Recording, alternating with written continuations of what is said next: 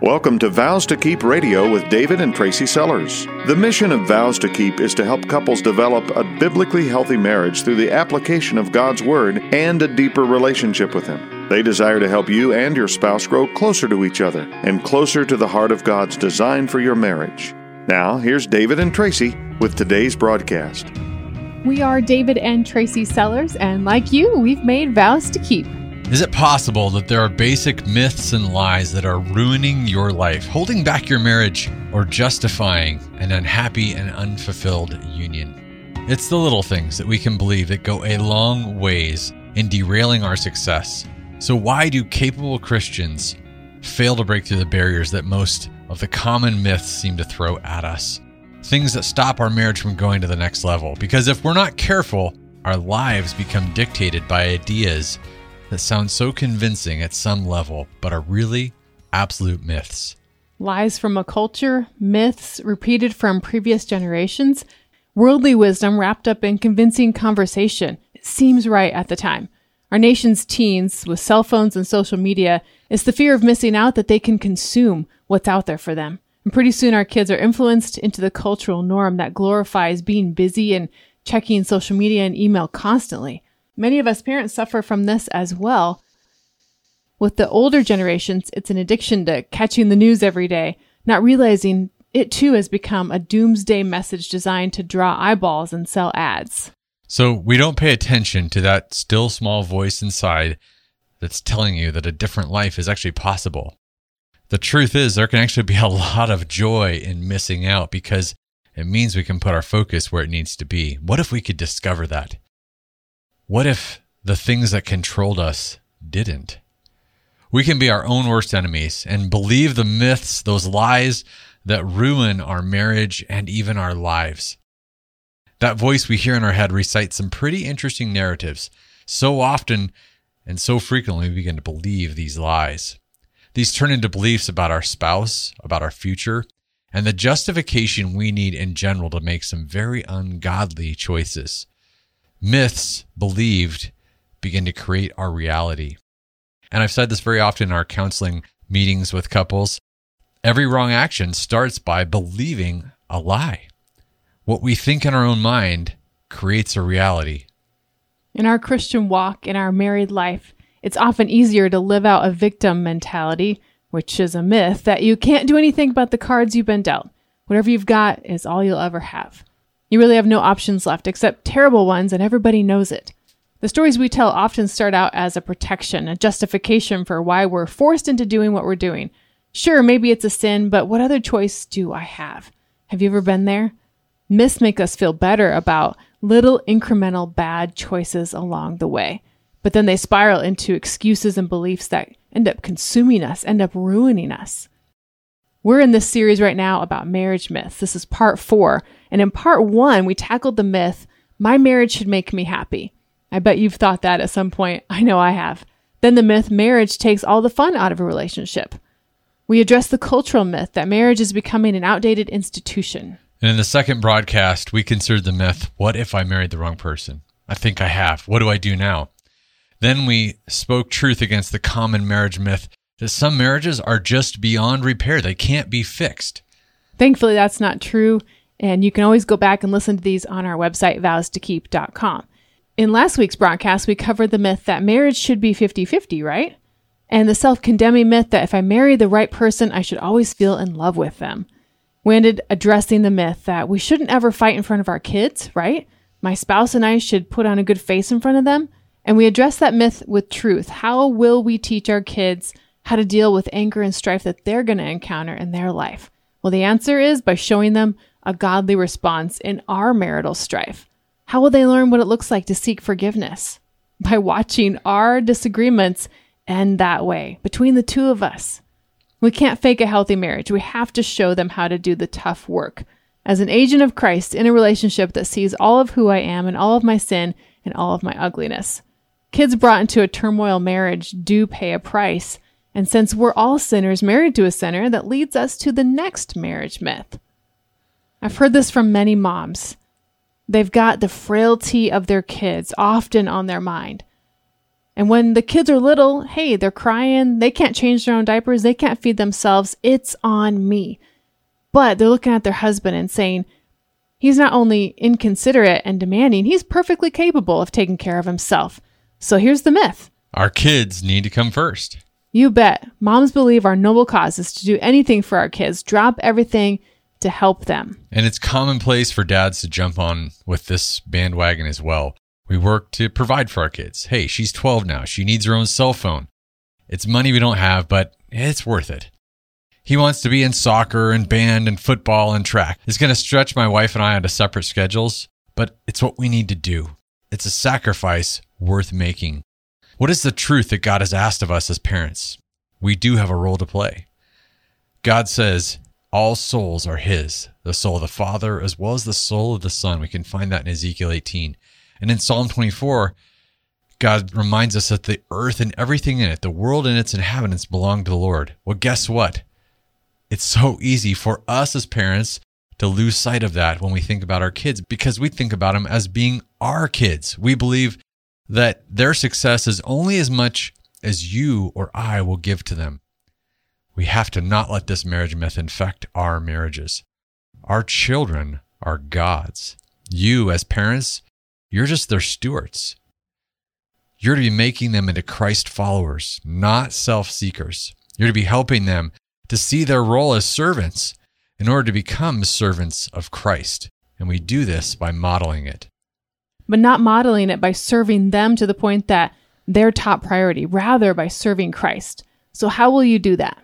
Well, we have to prepare to let go as our children grow. And I'm really not even talking about physical growth here because we're stewards. We don't own our children. We've got this temporary responsibility for their long-term capability as Christians, as Christ followers, as kingdom builders. I'm reminded of the parable of the talents, David. We have a duty to steward what we don't own, and that includes our kids.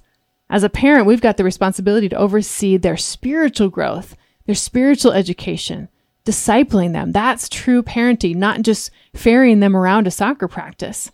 Ephesians 6 talks a lot about marriage and parenting, and it says this in verse 4, to nurture our children in the discipline and the instruction of the Lord. It's humbling to think about this, but we are a child's first witness to the gospel. Sharing Jesus is our most important duty. Proverbs 22:6 says, train up a child in the way he should go, and when he is old, he will not depart from it. And that means you have a responsibility to disciple your kids, especially where their demands push your family out of God's priority order for your lives. That means saying no to things that maybe aren't wrong, but would change the family dynamic from serving God and then serving your marriage and then your family and getting that out of that order. And I think many parents fear the tantrums of their kids. They fear the outbursts of their teens. They're just trying to survive as parents by giving into the demands of our culture and our kids. And in today's world, that seems loving. To train a child, we must be willing to lovingly correct our kids. To teach them God's priorities for their life, we've got to show them God's priority in our lives. It's generally the goal of most parents to please their kids, and that equates to happiness in their minds. But history shows us that it's a short-term happiness that comes at a long-term cost. I know it can be hard to know where that line is, but if we would just invest more heavily in training, at least as much as we do in pleasing them, I can't imagine where the next generation could go for the kingdom of Christ. And training requires discipline. And discipline isn't just saying no. And it's not about venting your frustration, your wrath, when you've just had it with their demands. This is actually where a lot of us parents sin in the process.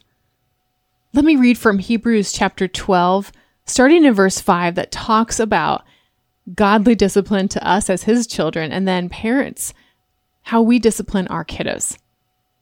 God's word says, and have you forgotten the encouraging words God spoke to you as his children? He said, my child, don't make light of the Lord's discipline, and don't give up when he corrects you. I bet you felt God's correction, but in the end, you were better for it.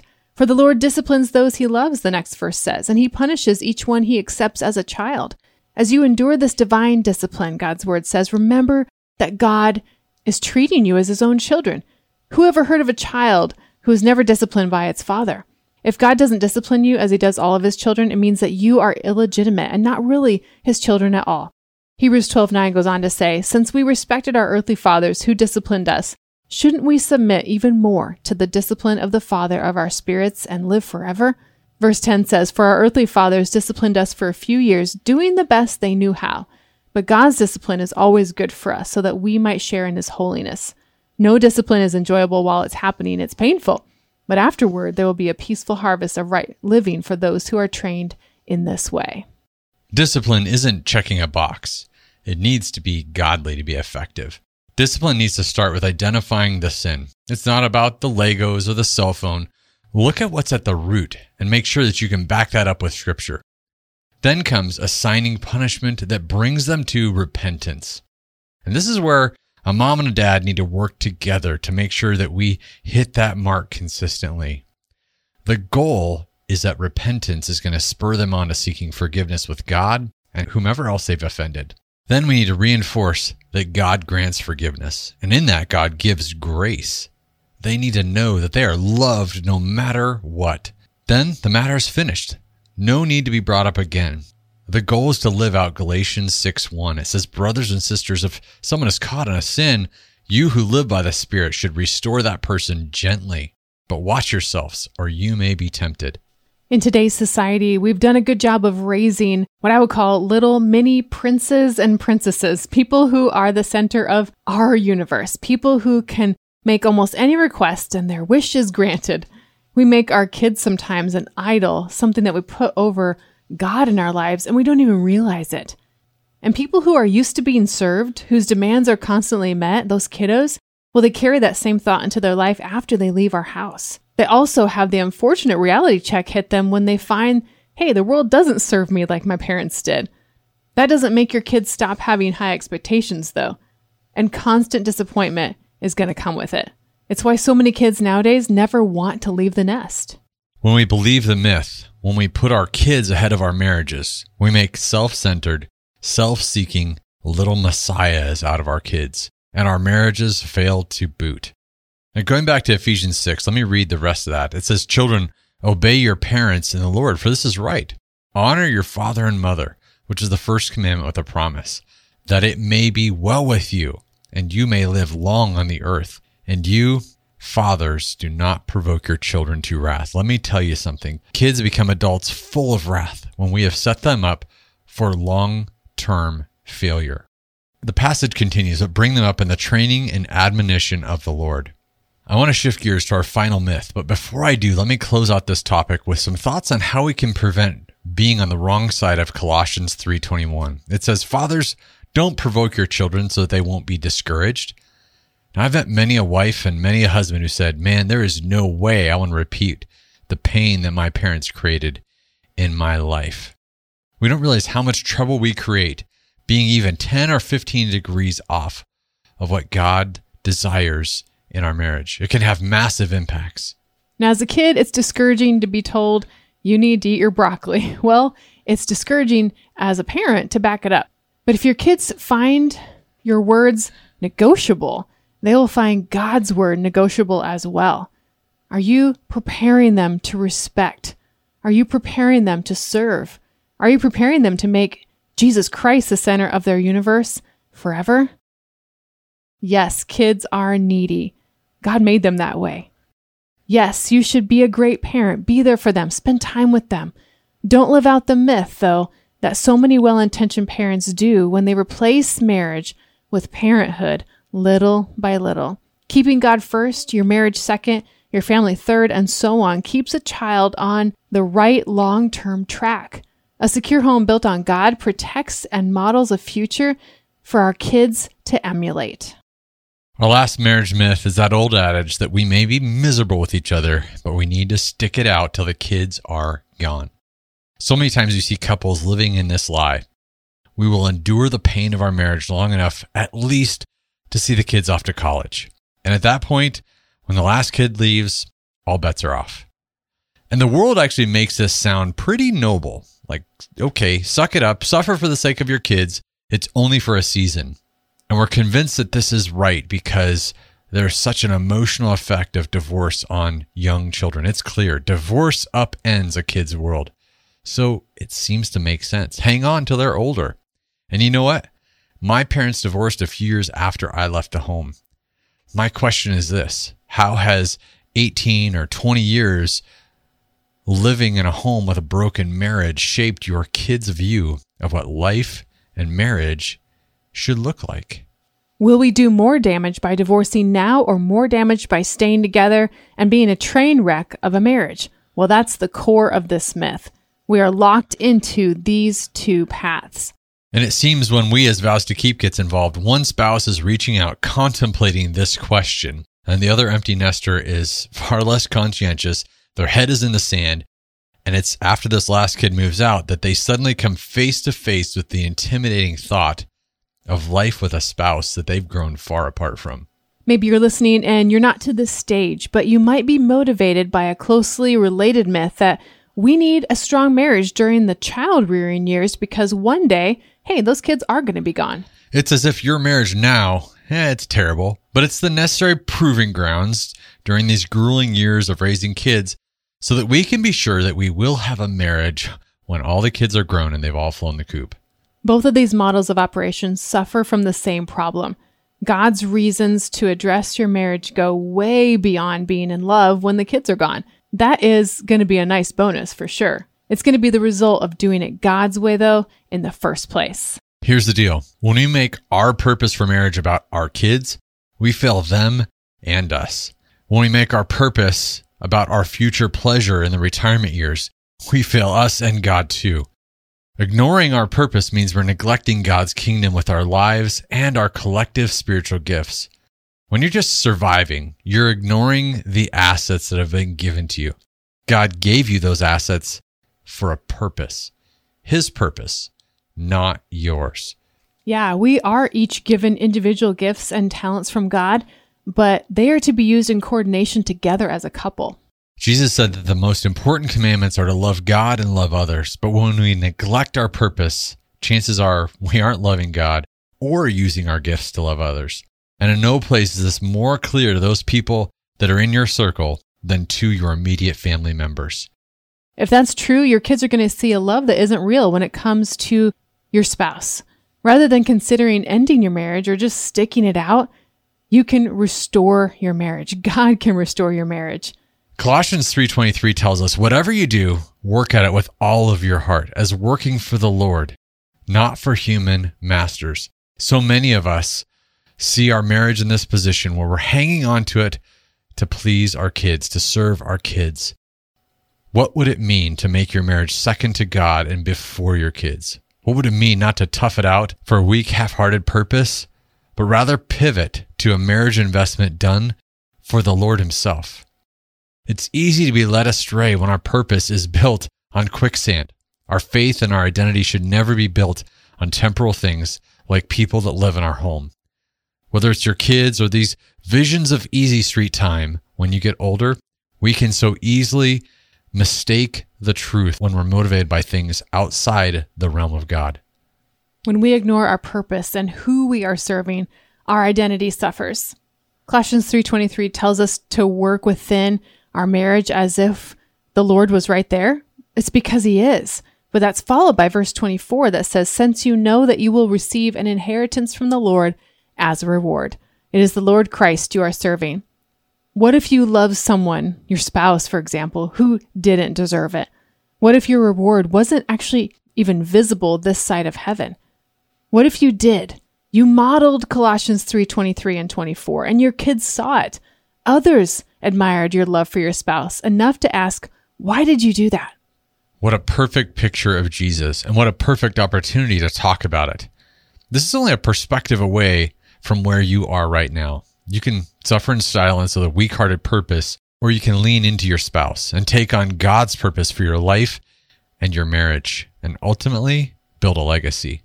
Proverbs 13:22 says, a good man leaves an inheritance to his children's children. So many people think about money when they hear this.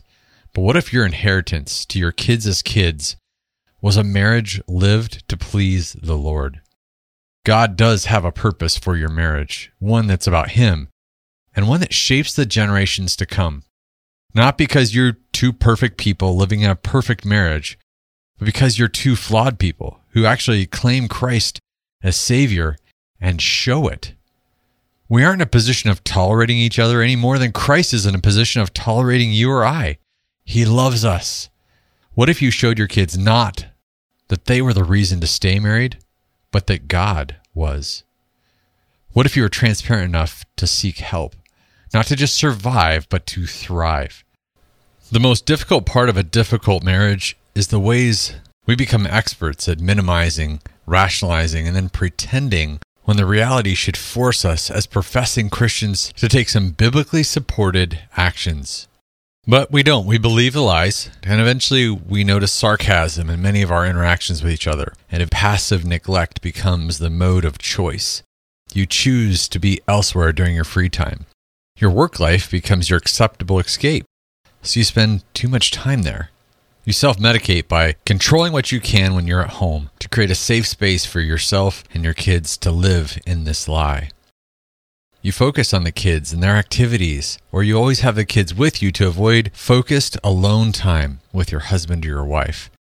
You go to bed significantly earlier or later than your wife to avoid intimacy. You cultivate an environment of constant, subconscious distance. You live separate lives but together. And the kids feel all this. They just don't know what it is. What it becomes, though, is their understanding of how to experience and express love. When the kids leave, it's not time to go self-serve. What a marriage myth that is. You should be prepared for an increase in serving God in your upcoming empty nest. It's not a season of life for it to finally be all about you.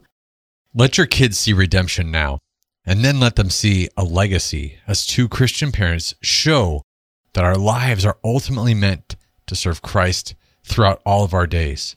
Don't let your love be temporary. Don't let your marriage be on the chopping block. Make the investment, and in doing so, gain the wisdom that comes with age. Gain what's valuable in living out faith and making disciples of your grandchildren. Build a marriage between two imperfect people, as we're called to do, and then use it and share it. For the hope of our marriage and to give hope to the next generation, we've got to choose to break the generational curses that marriage myths create. We've got to give our kids and our kids' kids a model for how to make those difficult marital decisions. We've got to choose not to shield them from pain, but to help them biblically cope with it in a way that shows them that hope is not lost. We've got to choose to show them how to love eternally and unconditionally, and not just out of obligation. That's not how Jesus loves you and I. He is passionate for you. What I've come to understand by reading Deuteronomy 6 is that it's not my job to give my kids a burden-free life that does not show them the hope and the power of Jesus Christ.